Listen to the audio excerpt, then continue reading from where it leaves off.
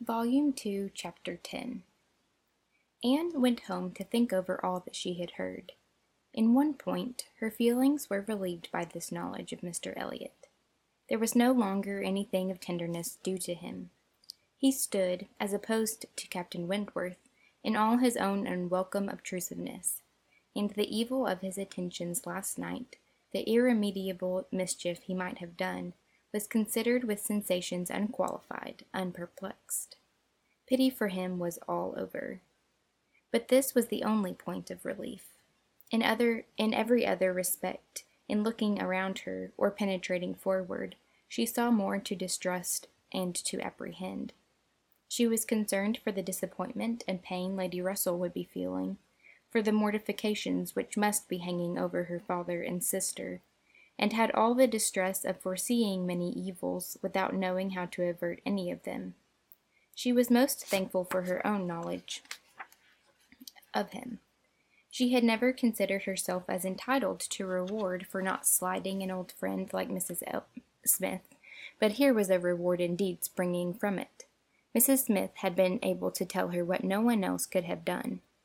Could the knowledge have been extended through her family? But this was a vain idea. She must talk to Lady Russell, tell her, consult with her, and having done her best, wait the event with as much composure as possible. And, after all, her greatest want of composure would be in that quarter of the mind which could not be opened to Lady Russell, in that flow of anxieties and fears which must be all to herself. She found, on reaching home, that she had, as she intended, escaped seeing Mr. Elliot, that he had called and paid them a long morning visit, but hardly had she congratulated herself and felt safe till tomorrow, when she heard that he was coming again in the evening. "I had not the smallest intention of asking him," said Elizabeth, with affected carelessness, "but he gave so many hints, so Mrs. Clay says, at least."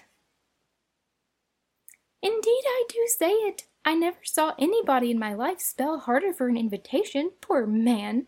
I was really in pain for him, for your hard-hearted sister, Miss Anne, seems bent on cruelty." "Oh!" cried Elizabeth, "I have not been too much used to the game to be soon overcome by a gentleman's hints. However, when I found how excessively he was regretting that he should miss my father this morning, I gave way immediately, for I would rather never really omit an opportunity for bringing him and Sir Walter together. They appear to so much advantage in company with each other, each behaving so pleasantly, Mr. Elliot looking up with so much respect." "Quite delightful!" cried Mrs. Clay, not daring, however, to turn her eyes towards Anne. "Exactly like father and son. Dear Miss Elliot, may I not say father and son?" "Oh, I lay no embargo on anybody's words, if you will have such ideas, but upon my word I am scarcely sensible of his attentions being beyond those of other men." "My dear Miss Elliot!" exclaimed Mrs. Clay, lifting up her hands and eyes, and sinking all the rest of her astonishment in a convenient silence. "Well, my dear Penelope, you need not be so alarmed about him. I did invite him, you know. I sent him away with smiles. When I found he was really going to his friends at Thornbury Park for the whole day tomorrow, I had compassion on him." Anne admired the good acting of the friend in being able to show such pleasure as she did, in the expectation, and in the actual arrival of the very person whose presence must really be interference with her prime object. It was impossible but that Mrs. Clay must hate the sight of Mr. Elliot, and yet she could assume a most obliging, placid look, and appear quite satisfied with the curtailed license of devoting herself only half as much to Sir Walter as she would have done otherwise. To Anne herself it was most distressing to see Mr. Elliot enter the room, and quite painful to have him approach and speak to her. She had been used before to feel that he could not be always quite sincere, but now she saw insincerity in everything. His attentive deference to her father, contrasted with his former language, was odious, and when she thought of his cruel conduct towards Mrs. Smith, she could hardly bear the sight of his present smiles and mildness, or the sound of his artificial good sentiments. She meant to avoid any such alteration of manners as might provoke a remonstrance on his side. It was a great object with her to escape all inquiry or éclat, but it was her intention to be as decidedly cool to him as might be compatible with their relationship, and to retrace, as quietly as she could, the few steps of unnecessary intimacy she had been gradually led along. She was accordingly more guarded and more cool than she had been the night before. He wanted to animate her curiosity again as to how and where he could have heard her formerly praised, wanted very much to be gratified by more solicitation, but the charm was broken. He found that the heat and animation of a public room were necessary to kindle his modest cousin's vanity. He found at least that it was not to be done now, by any of those attempts which he could hazard among the too commanding claims of the others. He little surmised that it was a subject acting now exactly against his interest, bringing immediately to her thoughts all those parts of his conduct which were least excusable. She had some satisfaction in finding that he was really going out of Bath the next morning, going early, and that he would be gone the greater part of 2 days. He was invited again to Camden Place the very evening of his return, but from Thursday to Saturday evening his absence was certain. It was bad enough that a Mrs. Clay should be always before her, but that a deeper hypocrite should be added to their party seemed the destruction of everything like peace and comfort. It was so humiliating to reflect on the constant deception practiced on her father and Elizabeth, to consider the various sources of mortification preparing for them. Mrs. Clay's selfishness was not so complicate nor so revolting as his, and Anne would have compounded for the marriage at once with all its evils to be clear of Mr. Elliott's subtleties in endeavoring to prevent it. On Friday morning she meant to go very early to Lady Russell and accomplish the necessary communication, and she would have gone directly after breakfast, but that Mrs. Clay was also going out on some obliging purpose of saving her sister trouble, which determined her to wait till she might be safe from such a companion. She saw Mrs. Clay fairly off, therefore, before she began to talk of spending the morning in Rivers Street. "Very well," said Elizabeth. "I have nothing to send but my love. Oh, you may as well take back that tiresome book she would lend me, and pretend I have read it through.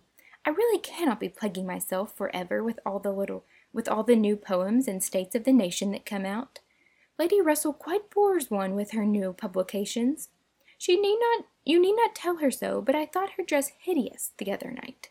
I used to think she had some taste in dress, but I was ashamed of her at the concert. Something so formal and arrangé in her air, and she sits so upright. My best love, of course." "And mine," added Sir Walter. "Kindest regards, and you may say that I mean to call upon her soon. Take a civil message, but I shall only leave my card. Morning visits are never fair by women at her time of life, who make themselves up so little. If she would only wear rouge, she would not be afraid of being seen.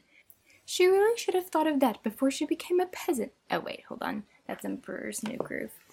But last time I called, I observed the blinds were let down immediately." While her father spoke, there was a knock at the door. Who could it be? Anne, remembering the preconcerted visits at all hours of Mr. Elliot, would have expected him, but for his known engagement 7 miles off. After the usual period of suspense, the usual sounds of approach were heard, and Mr. and Mrs. Charles Musgrove were ushered into the room. Surprise was the strongest emotion raised by their appearance, but Anne was really glad to see them, and the others were not so sorry but that they could put on a decent air of welcome, and as soon as it became clear that these, their nearest relations, were not arrived with any view of accommodation in that house, Sir Walter and Elizabeth were able to rise in cordiality and do the honours of it very well. They were come to Bath for a few days with Mrs. Musgrove, and were at the White Hart. So much was pretty soon understood, but till Sir Walter and Elizabeth were walking Mary into the other drawing-room and regaling themselves with her admiration, Anne could not draw upon Charles's brain for a regular history of their coming, or an explanation of some smiling hints of particular business, which had been ostentatiously dropped by Mary, as well as some apparent confusion as to whom their party consisted of. Anne's only surprise was that affairs should be in forwardness enough for Henrietta's wedding clothes to be talked of. She had imagined such difficulties of fortune to exist there as much prevent the marriage from being near at hand. But she learned from Charles that, very recently, since Mary's last letter to herself, Charles Hayter had been applied to by a friend to hold a living for a youth who could not possibly claim it under many years, and that, on the strength of his present income, with almost a certainty of something more permanent long before the term in question, the two families had consented to the young people's wishes, and that their marriage was likely to take place in a few months, quite as soon as Louisa's. "And a very good living it was," Charles added, "only 25 miles from Uppercross, and in a very fine country, fine part of Dorsetshire, in the centre of some of the best preserves in the kingdom, surrounded by 3 great proprietors, each more careful and jealous than the other, and to 2 of the 3 at least Charles Hayter might get a special recommendation. Not that he will value it as he ought," he observed. "Charles is too cool about sporting. That's the worst of him." "I am extremely glad indeed," cried Anne, "particularly glad that this should happen, and that of 2 sisters, who both deserve equally well, and who have always been such good friends, the pleasant prospect of one should not be dimming those of the other, that they should be so equal in their prosperity and comfort. I hope your father and mother are quite happy with regard to both." "Oh, yes, my father would be as well pleased if the gentleman were richer, but he had no other fault to find. Money, you know, coming down with money, 2 daughters at once, it cannot be a very agreeable operation, and it straightens him as to many things.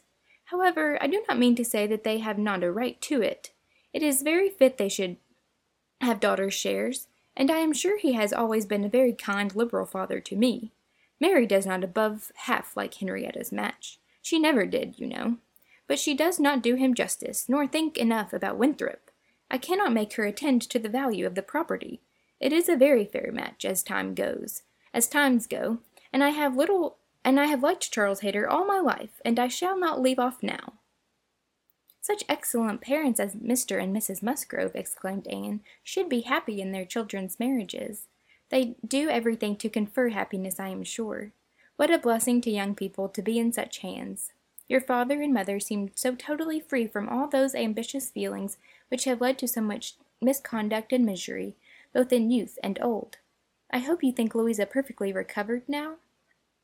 He answered rather hesitatingly, "Yes, I believe I do, very much recovered, but she is altered. There is no running or jumping about, no laughing or dancing. It is quite different. If one happens only to shut the door a little hard, she starts and wriggles like a young dab chick in the water, and Bennet sits at her elbow, reading verses, or whispering to her, all day long." Anne could not help laughing. "That cannot be much to your tastes, I know," said she, "but I do believe him to be an excellent young man." "To be sure he is. Nobody doubts it, and I hope you do not think I am so illiberal as to want every man to have the same objects and pleasures as myself. I have a great value for Bennet, and when one can but get him to talk, he has plenty to say. His reading has done him no harm, for he has fought as well as read. He is a brave fellow.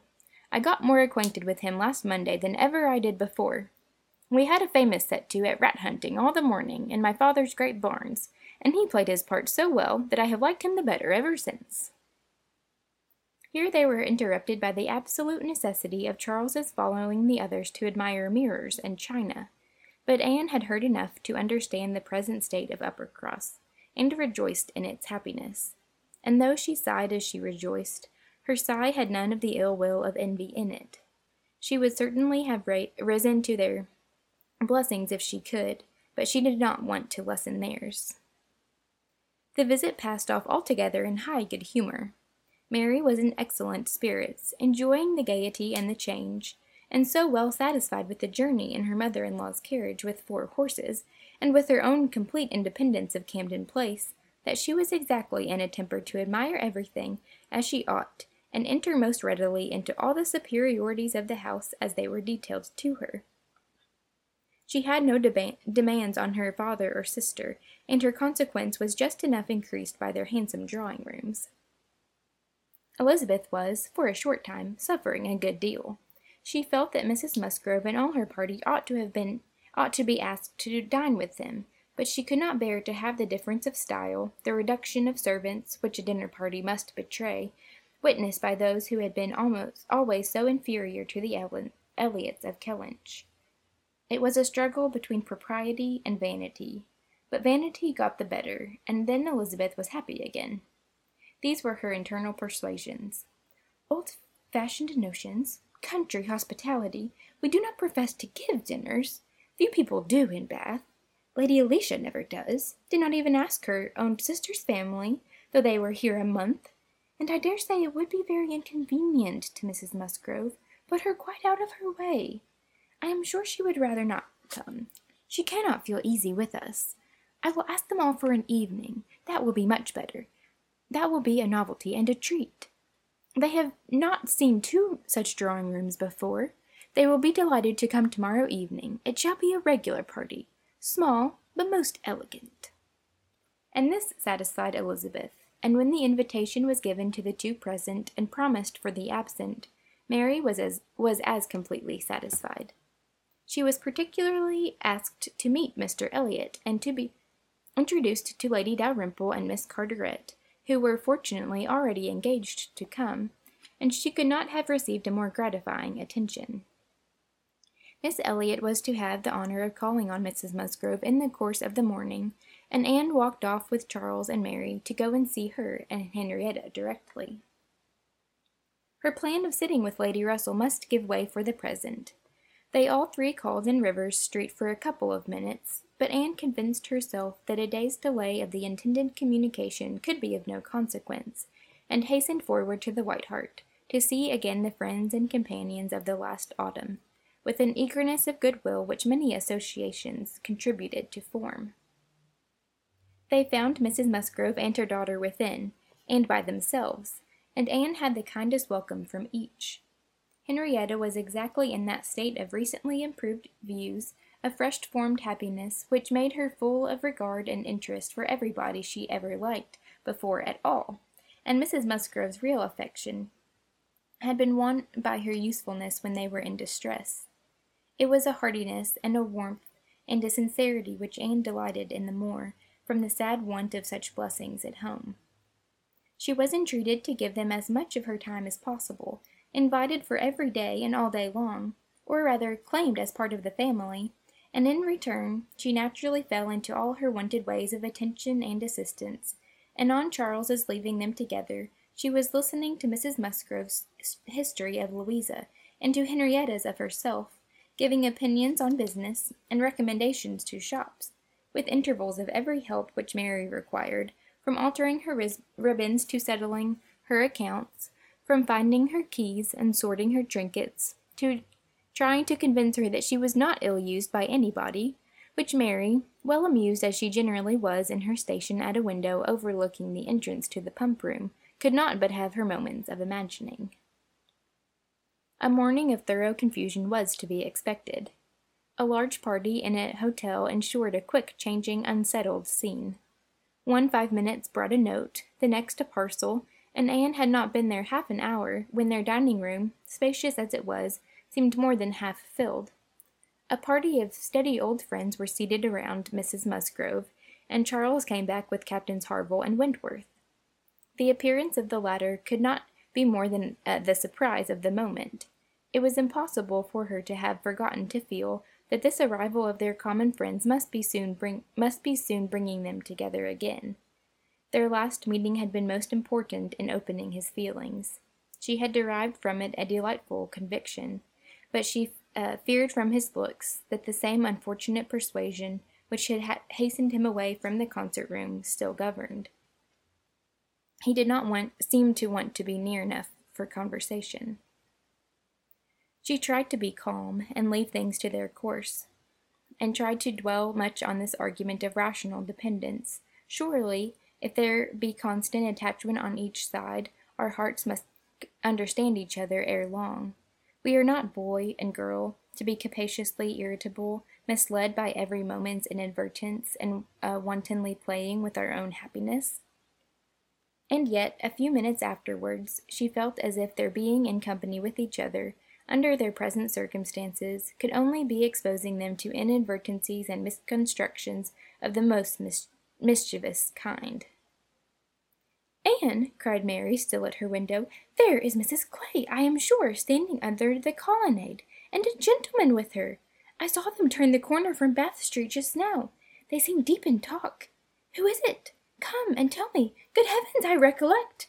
It is Mr. Elliot himself." "No," cried Anne quickly, "it cannot be Mr. Elliot, I assure you.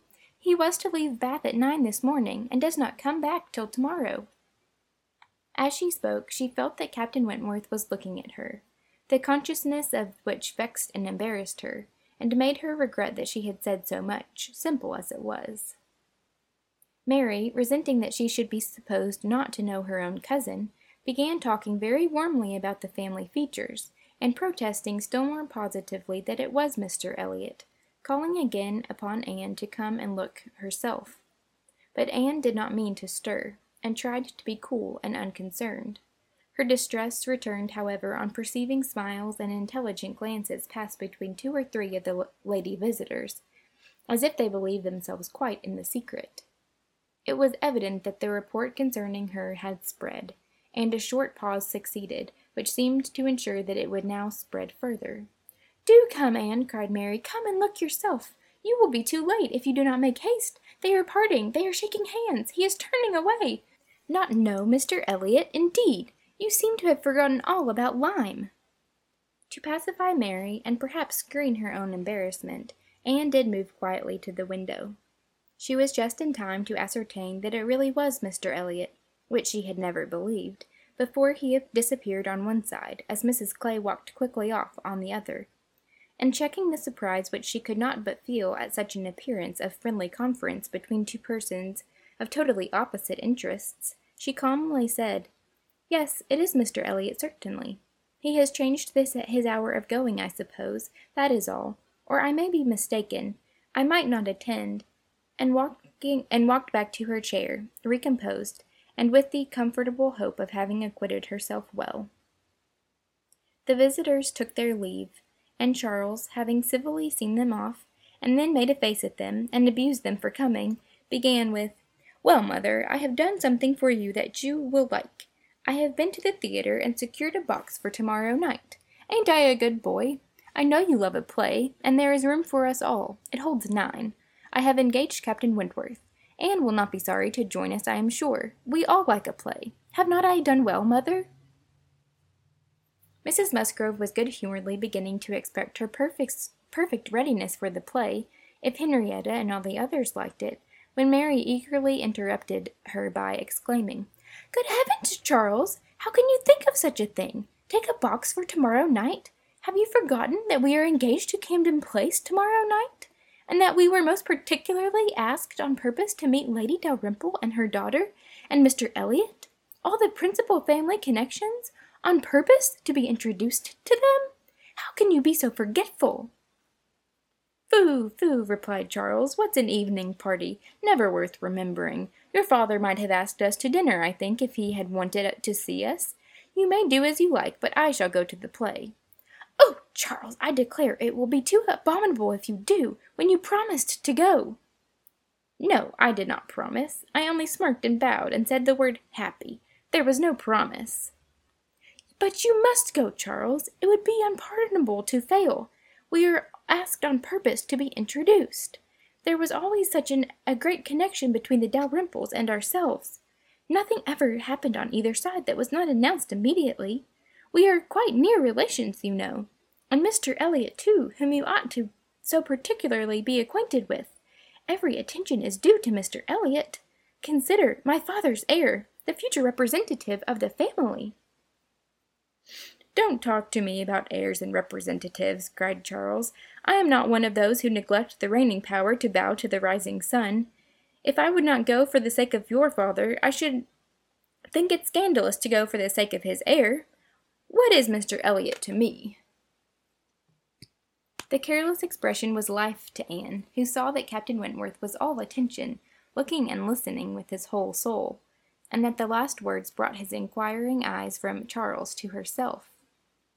Charles and Mary still talked on in the same style, he half serious and half jesting, maintaining the scheme for the play, and she, invariably serious, most warmly opposing it, and not omitting to make it known that however determined to go to Camden Place herself, she should not think herself very well used if they went to the play without her.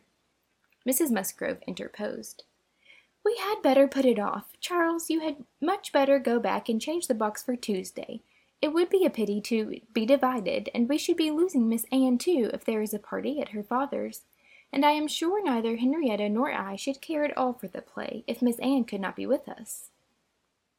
Anne felt truly obliged to her for such kindness, and quite as much so, moreover, for the opportunity it gave her of decidedly saying, "If it depended only on my inclination, ma'am, the party at home, excepting on Mary's account, would not be the smallest impediment. I have no pleasure in the sort of meeting, and should be too happy to change it for a play, and with you. But it had better not be attempted, perhaps." She had spoken it, but she trembled when it was done, conscious that her words were listened to, and daring not even to try to observe their effect. It was soon generally agreed that Tuesday should be the day, Charles only reserving the advantage of still teasing his wife, by persisting that he would go to the play tomorrow if nobody else would. Captain Wentworth left his seat and walked to the fireplace, probably for the sake of walking away from it soon afterwards, and taking a station, with less barefaced design, by Anne. "You have not been long enough in Bath," he said, "to enjoy the evening parties of the place." "Oh, no. The usual character of them has nothing for me. I am no card player." "You were not formerly, I know. You did not used to like cards, but time makes many changes." "I am not yet so much changed," cried Anne, and stopped, fearing she hardly knew what misconstruction. After waiting a few moments, he said, and as if it were the result of immediate feeling, "It is a period indeed. 8 years and a half is a period." Whether he would have proceeded farther was left to Anne's imagination to ponder over in a calmer hour, for while still hearing the sounds he had uttered, she was startled to other objects by Henrietta, eager to make use of the present leisure for getting out, and calling on her companions to lose no time, lest somebody else should come in. They were obliged to move. Anne talked of being perfectly ready, and tried to look it, but she felt that could Henrietta have known the regret and reluctance of her heart in quitting that chair, in preparing to quit the room, she would have found, in all her own sensations for her cousin, in the very security of his affection, wherewith to pity her. Their preparations, however, were stopped short. Alarming sounds were heard, other visitors were approaching, and the door was thrown open for Sir Walter and Miss Elliot, whose entrance seemed to give a general chill. Anne felt an instant oppression, and wherever she looked saw symptoms of the same. The comfort, the freedom, the gaiety of the room was over, hushed into cold composure, determined silence, or insipid talk, to meet the heartless elegance of her father and sister. How mortifying to feel that it was so! Her jealous eye was satisfied in one particular. Captain Wentworth was acknowledged again by each, by Elizabeth more graciously than before. She even addressed him once, and looked at him more than once. Elizabeth was, in fact, revolving a great measure. The sequel explained it. After the waste of a few minutes in saying the proper nothings, she began to give the invitation which was to compromise all the remaining dues of the Musgroves.